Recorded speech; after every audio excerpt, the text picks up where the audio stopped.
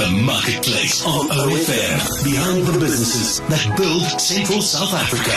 Gesels met Christel Basson van Mahareng en Anton Nicolaisen van Standard Bank.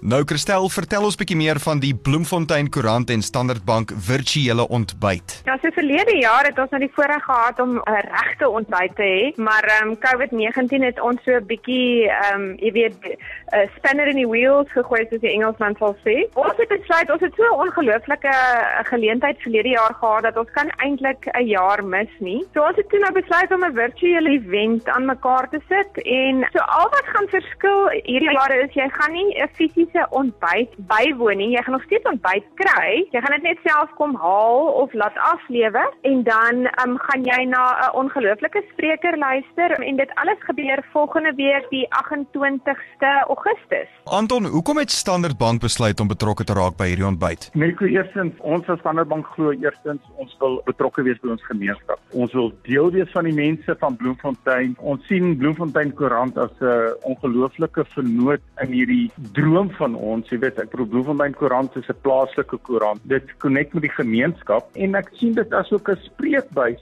waardeur ons op 'n ander manier met ons kliënte en ons gemeenskap kan interaksie hê. So ek dink dit gee vir ons daai geleentheid verseker. Nou Anton, vertel ons ook so 'n bietjie meer oor die spesiale spreker. Weet jy, Lincoln Malius is 'n ongelooflike mens. Hy is een van ons senior direkteure in die bank. Hy kyk na ons kaartbesigheid en betaalsisteme, sy amptelike rol in die bank. Hy's 'n spreker van formaat. Hy het al verskillende leierskonferensies gepraat, die verhoog gedeel met mense soos Clem Santer, met Brand Pretorius, en hy was ook toe hy gestudeer het by Stanford, was hy deur sy klas aangewys as die student wat die finale adres moet gegee het aan die universiteit. So hy's 'n fenominale spreker, sy passie is mense. So ek is seker almal sal dit verskriklik geniet.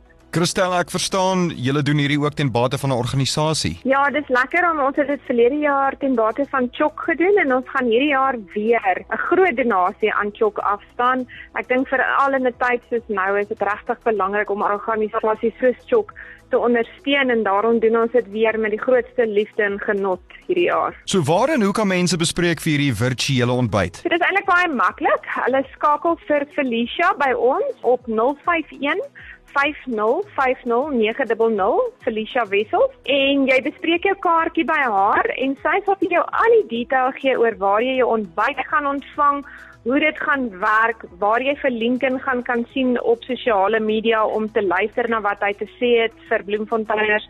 So ons is regtig baie opgewonde daaroor. Net weer die nommer 051 5050 En die wonderlike ding is, ons is nie beperk tot Bloemfontein hierdie keer nie. Ons kan baie wyer mense akkommodeer, dalk net nie vir die fisiese ontbyt nie. That was the Marketplace on OFM. Find the podcast online at ofm.co.za.